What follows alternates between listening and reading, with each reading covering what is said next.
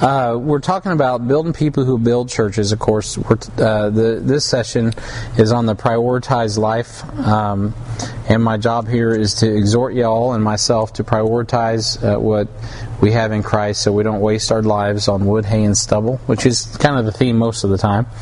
And so, if you have your Bibles here, we're in 1 Timothy chapter 6, and we're going to look at verses 1 through 10. We won't get through all of that tonight, but let's just kind of read down through that, and then we'll jump off into verse 1 and go from there. Paul, we're on the final leg of our study here in this book, and so here we go. Let as many servants as are under the yoke count their own masters worthy of all honor, that the name of God and His doctrine be not blasphemed.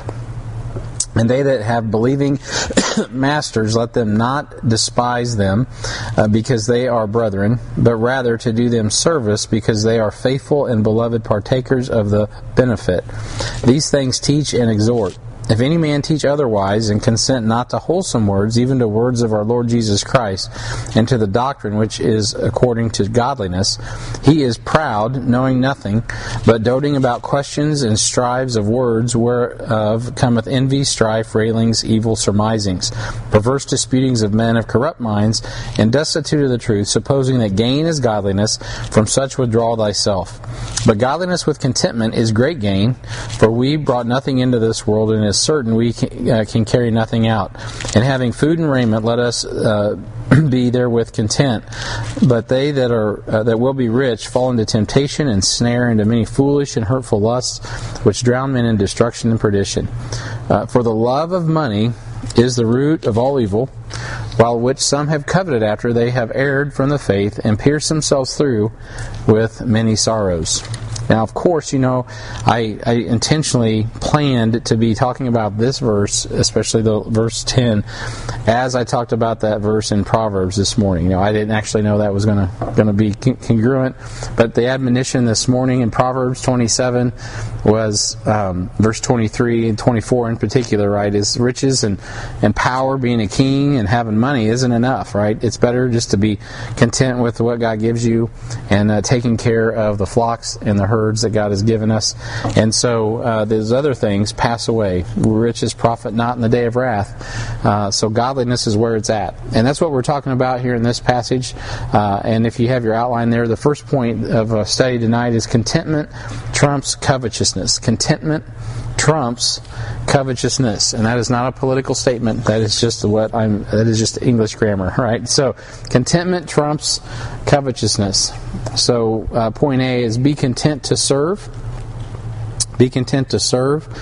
In verses 1 and 2, we'll back up to the top of the text and work our way back down. He says, "Let as many servants as are under the yoke be counted." Count their own masters worthy of all honor, that the name of God and His doctrine be not blasphemed.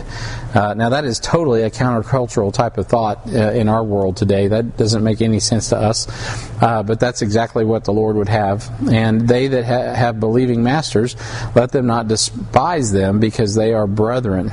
Of course, this premise that Paul sets forth here, and then you see it also illustrated in Philemon, has really rocked the whole Western world in the last 300 years, and put an end to slavery as it existed, throughout all of human history. Because in Christ, it levels the playing field, right, and makes us peers with those that serve under us and those that we serve or to honor who serve over us.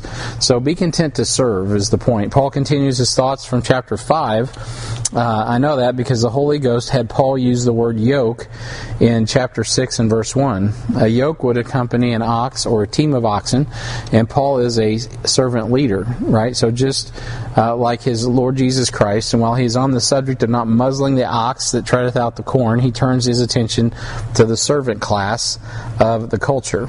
And of course, while Paul is addressing indentured servants in the Roman Empire, a large number of which would have been believers from a Hebrew background who were among the top educators of the day, he was also addressing all the Roman Empire.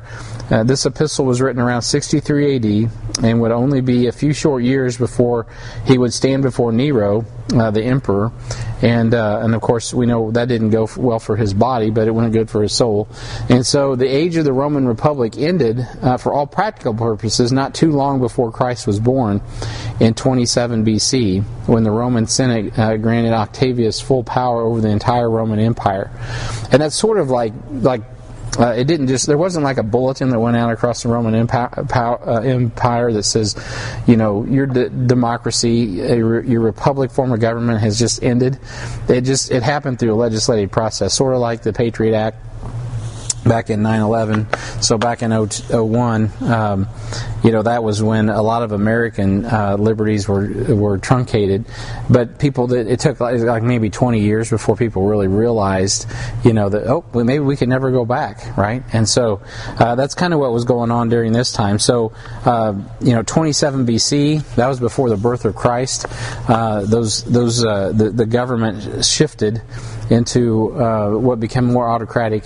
It became a truly totalitarian type of system, with the emperor being indeed the emperor. And so Jesus was careful to acknowledge the Roman power when he said in Luke 20:25, he said unto them, "Render therefore unto Caesar the things which be Caesar's, and unto God the things which be God's." And so he makes a delineation there. Obviously, God is over all, but he says, "Hey, I've delegated Caesar. He's got rule over some stuff. So give to Caesar what he's asking for." Of course, the discussion there in Luke 20 is, what's he asking for? What are they talking about in particular? Anybody remember? Well, in this particular situation, it's taxes. Right, taxes, right? The thing that none of us want to render. So he's like, give to Caesar what Caesar's asking for. He wants a picture. I think our heat's working. I can feel it heating up in here. So now you're getting hot. Yep. Sorry. So render unto Caesar what is Caesar's, and render unto God the things which be God's. So while on one hand Israel and the majority of the Gentile world was under the boot of Rome's rule, Jesus found some of these taskmasters of Rome had more faith in the people of Israel.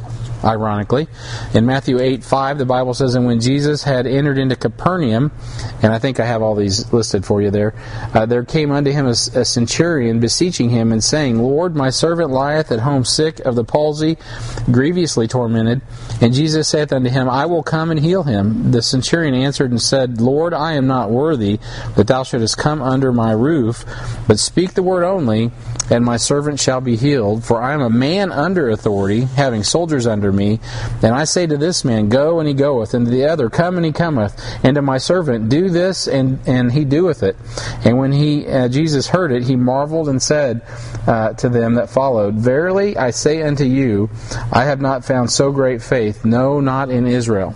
So here we have a Roman under authority, understands authority, and it says Jesus marveled at his faith, because he couldn't find that kind of faith among his people in Israel. So they were primarily, most of the people in the audience that of the church at that time were indentured servants who, if not Greek, may be able to purchase, if not in Greece, I should say rather, may be able to purchase freedom and citizenship under Roman law. Nonetheless, they were property and had no civil rights to speak of. Some of these servants were captured soldiers from other wars. And in Ephesus, there was no doubt a great number of servants among the affluent Roman class in Asia. In some ways, it would not be much different than the domestic servants that many Latin and Asian societies maintain to this day. So if you were in a Latin country, it's not unusual to have a servant, domestic servants to do a variety of things. Also in Asia, it's very much like that. So it's so strange to us Westerners from America. I'll carry my own bag, thank you. I'll fix my own car. That's just how because we come from a servant, but this country is based, we come from a servant class of people. And most of, the people fleeing Europe or Africa or wherever, Latin America, wherever they're coming from to this nation, typically come from a servant class. Not always. Now, of course, there's educated elites that come in for education. But a lot of us in our DNA are just used to serving, because that's the class that our ancestors came from. But when you get to places like India, it was hard for me in 2008, our first trip, to watch these little short Indian dudes lugging around my luggage that weighed literally half their body weight, And I'm like, I got that, And the pastor's like, no, they just let them get it. And I'm like, no, and that's not how we roll. We'll take care of our own luggage. And over there, that just does not compute. It doesn't make sense. And so it's not uncommon. And I don't think Joe and Amy Hendricksman have a house servant, but it wouldn't be uncommon for missionaries like that of any kind of affluence. You don't have to be a Westerner or a North American, an American, a United States citizen. Let me rephrase all that to have a servant. There's plenty of Latins that have Latin servants in their home. It just is a sign of the affluence of the culture. I don't know, in Guatemala, was there a lot of servants in Guatemala? Yeah. It's just the culture.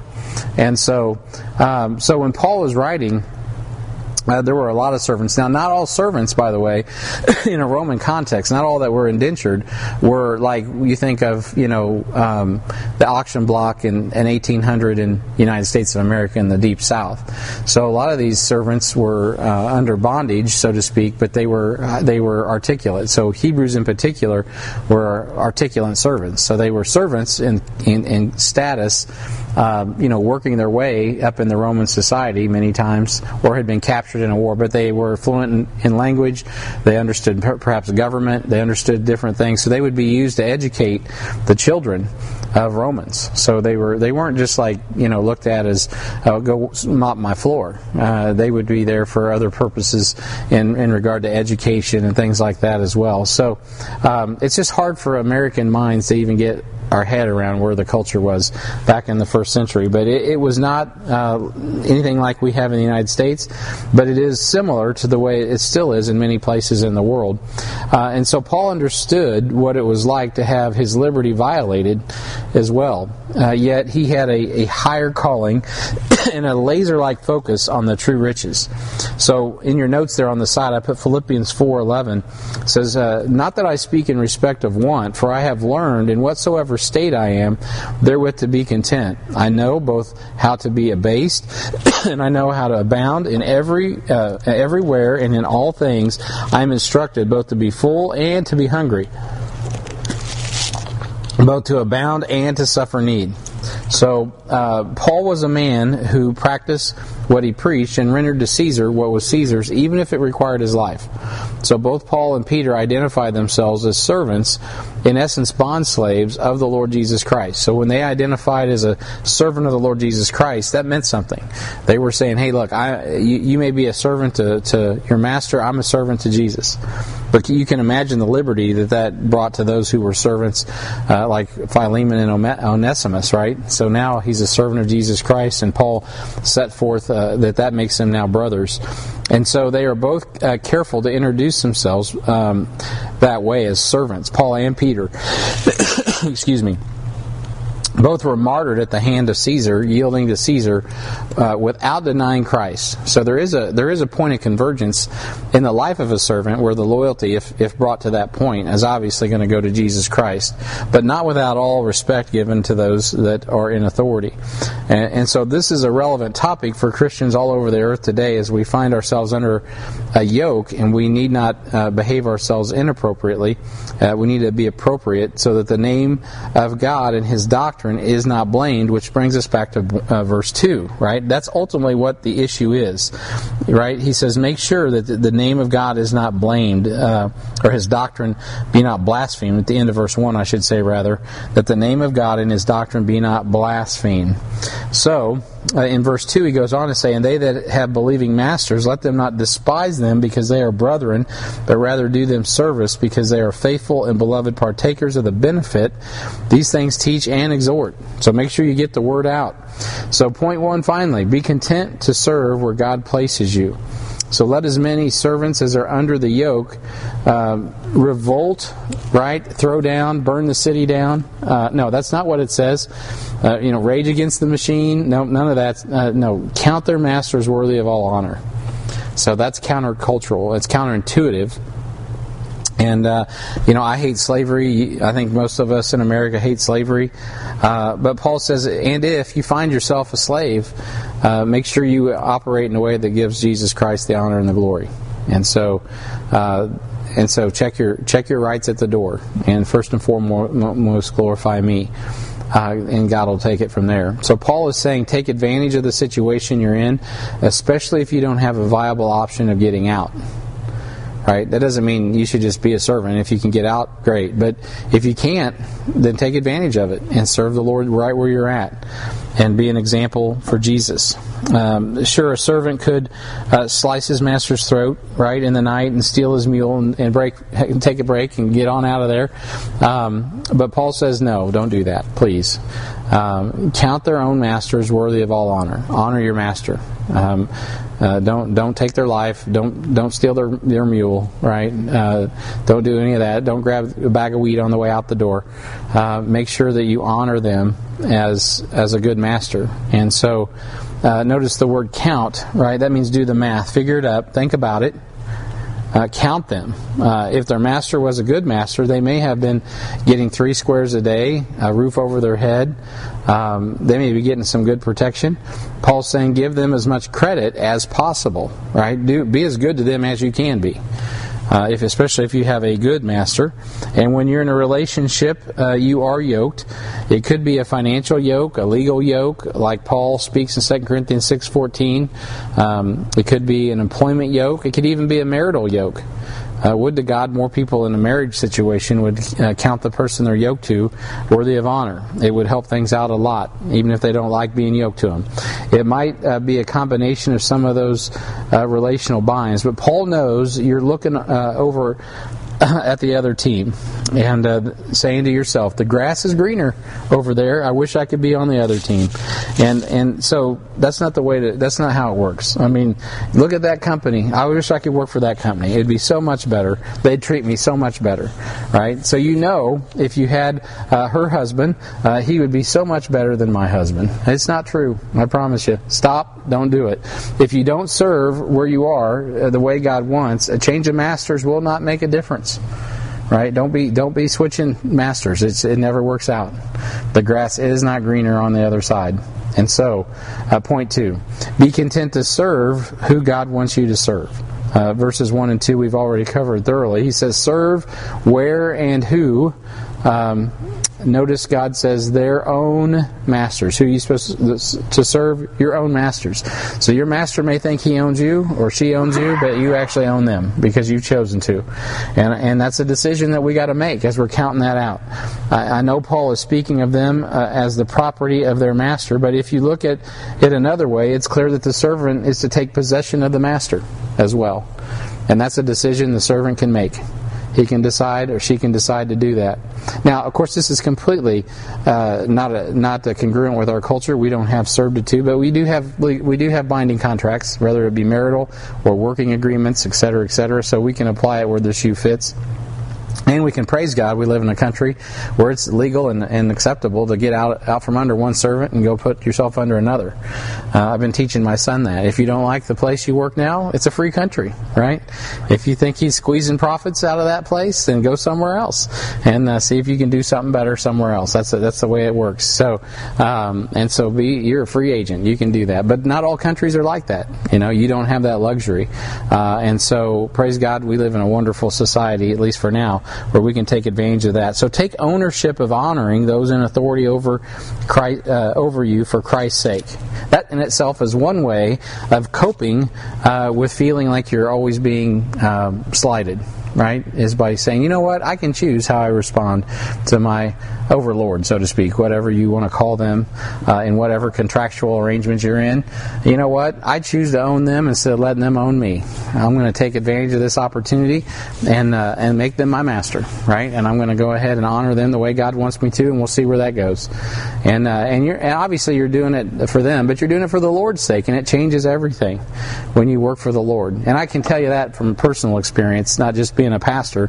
But long before I was working for the Lord as a pastor, I was working for the Lord in the business world. And that is how I did have to approach it. Otherwise, I would go crazy.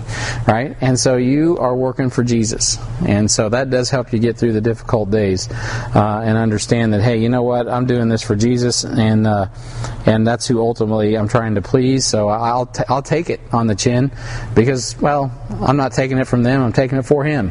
Right? And that makes everything completely different. different. So having our minds right is important. Take ownership of honoring those in authority over you for Christ's sake, right? It's not that they deserve it, it's that Jesus deserves it. That the name of God and His doctrine be not blasphemed. So knocking out the master and running off with his riches, will not honor God or His teaching.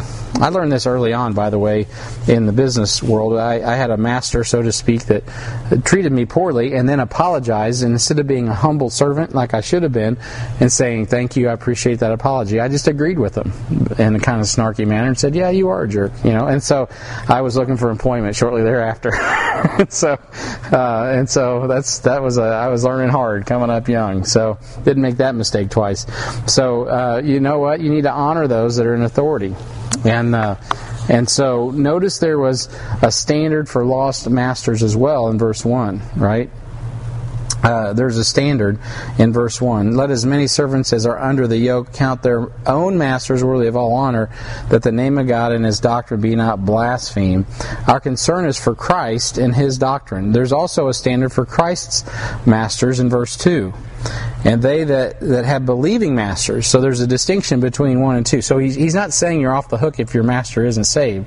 But he says, now if your master is believing, you're in a different situation, right? Let them not despise them because they are brethren. So you definitely need to treat a believing master differently than a non-believing master. You need to honor both, but one you treat like a brother. The other one you don't have the luxury of treating as a brother. And so you can't take advantage of that either.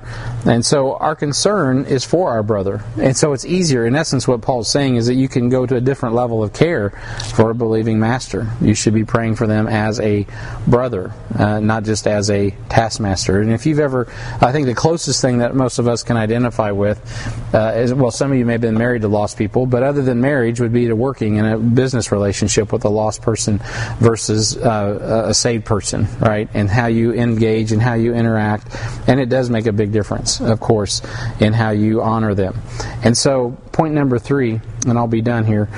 Be content to serve how God wants you to serve. In verses 1 and 2, we're still in that passage. The Scripture is full of examples of God's people serving in bondage. The first bondage man found himself in was the bondage of sin. And there's no one here today that's not been touched with that one. So you are bound to sin. If you're lost, right, if you're lost, you are bound to sin if you're lost, but if you're saved, you have a choice. That's all I was trying to say. One of my favorite passages of Scripture is Romans 6, and it's in the notes there. In verse 16, he says, Know ye not that to whom you yield yourselves servants to obey, His servants ye are to whom you obey. I'll just pause just for a minute right there at that semicolon, or at that semicolon. When I was a young Christian in the Lord, this is one of the verses that I would it just really helped set my mind in regard to serving sin or not. It is a choice, right? That's what it very clearly says. Whether of sin unto death or obedience unto righteousness. So serving sin brings death, obedience brings righteousness, starting at salvation, but also serving our flesh versus serving the Spirit. But God be thanked that ye were the servants of sin, but ye have obeyed from the heart that form of doctrine which was delivered you. So your identity changes upon salvation, and now you become free. You become a free man. Being then made free from sin, you become the servants of righteousness. But we're still a servant, right? So we're not free to do whatever we want. We are now free to serve righteousness. And if we're not serving righteousness, then we're in our flesh and we're serving death, in essence, and we're going backward and not forward. But in essence, we're not free to serve our flesh. We're free to serve righteousness. Positionally, that's the only option for us. So if you are in debt, the Scripture says in Proverbs 22:7, the rich ruleth over the poor, and the borrower is servant to the lender. So the borrower is not honoring Christ and His doctrine if he is not honoring the lender with some payment. So don't complain about your creditors, complain about your lack of discipline and getting in debt, right? So that's the problem, is getting in debt. And so our examples in the Old Testament saints paint good pictures for us of how to work under a master. First, and I mentioned this morning, Jacob served under Uncle Laban for 14 years to win Rachel. He didn't push back. He could have, he should have probably, but he didn't push back, and he just went ahead and kept serving for Rachel. Joseph was sold into slavery and consistently behaved as an example of a blameless servant. I mean, there's not a better example of what a servant is, and of course, or a better example of Jesus Christ than Joseph in the Old Testament. Israel as a nation as a whole was in bondage under Pharaoh and behaved wisely until God answered their prayer and brought a deliverer. Right? And Daniel, Hananiah, Mishael, and Azariah, Ezra, Nehemiah, Esther, and many more glorified God through exemplary service. None of those men or ladies, even though they were in high positions, were actually the person in authority. They eventually ascended to authority at some level, second in the kingdom. Notice over and over again, they're second in the kingdom, whether it's Joseph, whether it's Daniel, whether it's Ezra, Nehemiah, Esther. God brings these people and He puts them in places of authority. It's amazing. Why would these people be trusted with authority? Well, because they understood how to honor authority. They got verses 1 and 2 of 1 Timothy 6 down in their life, and because the people in charge could trust them with authority, they ended up putting them in authority. And God will bless that. There's a book by Watchman Nee called Spiritual Authority. If you've never read it, I recommend it. It may even be in our library out there.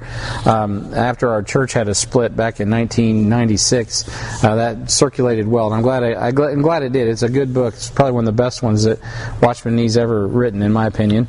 And so that is a good book to read. And it talks about that. You don't belong in authority if you're not under authority. So your example in the New Testament would be, of course, Jesus. The entire book of Mark can be viewed from this perspective. And without lineage, Mark speaks of Christ as the servant. Right? Jesus Christ is a servant all the way through the book of Mark. Onesimus, the runaway slave, was saved, and Paul sent him back to his owner Philemon as a brother, charging both to adorn the doctrine of God in Philemon, verses 15 through 17. The Bible says, perhaps he therefore departed for a season, that thou shouldest receive him forever. Not now as a servant, but above a servant, a brother, beloved, especially to me, but how much more unto thee, both in the flesh and in the Lord. So he's dealing with him as a servant in this flesh and in the Lord. If thou count me therefore a partner, receive him as myself. So I mean, Paul is really up in the ante on old Philemon, as he's telling him to receive his servant that he owns, Onesimus, that is escaped from his care. He's saying, hey, make sure you just receive him like you would me. And I'm sure, Onesimus was probably like, what? What are you talking about? That rascal? And so Paul says, nope, he's been changed from the inside out. And so it's this type of doctrine, this type of teaching that really has rocked the Western world, right? And for us, in our culture today, we kind of get that intuitive that people have value because we're in the West here, we're in the United States especially. But around the world, people are not valued equally. But this message coming out of the 1st century A.D. from the Apostle Paul, from the Lord Jesus Christ ultimately, that's what really leveled the playing field, is you can't really argue against this type of teaching when you look at the God of the universe who created all of us, and He was born, as we just celebrated at Christmas, in the most humblest of settings, to the most humblest of Hebrews, in the most humblest of ways, to illustrate the value of all people everywhere. Right? Even though He is the king, He didn't just show up and say, hey, move over, Caesar, I'm here. He could have. He deserves that, but that's not what He did. And He didn't do that for a reason. Because, well, He Himself is the definition of humility. And so I'm going to stop there. And I don't know that you have a point F. I have a sub-point F. Yeah, I'm too far. I'm too far to get to 4, so we're just going to stop mid-3. There's nothing under 4. I mean, it's just the last. It's like finishing that, I think. Yeah, I'm out of time though. Okay. If I keep going. Argue anymore? Yeah, I've got too much to. I mean, I have minutes. I'd have a few more minutes left to get through all that. So I'm going to pause right there. I'll just pick it up there. We'll review all that next time. I don't worry about it on Sunday night. I just stop where I'm at and we'll pick it up later because we need to get to praying and get on out of here. We gotta be ready for the funeral tomorrow. I gotta go home and get working on that. So let's. The prayer pieces I don't have. I apologize for that. Excuse me. I'll turn this off. That was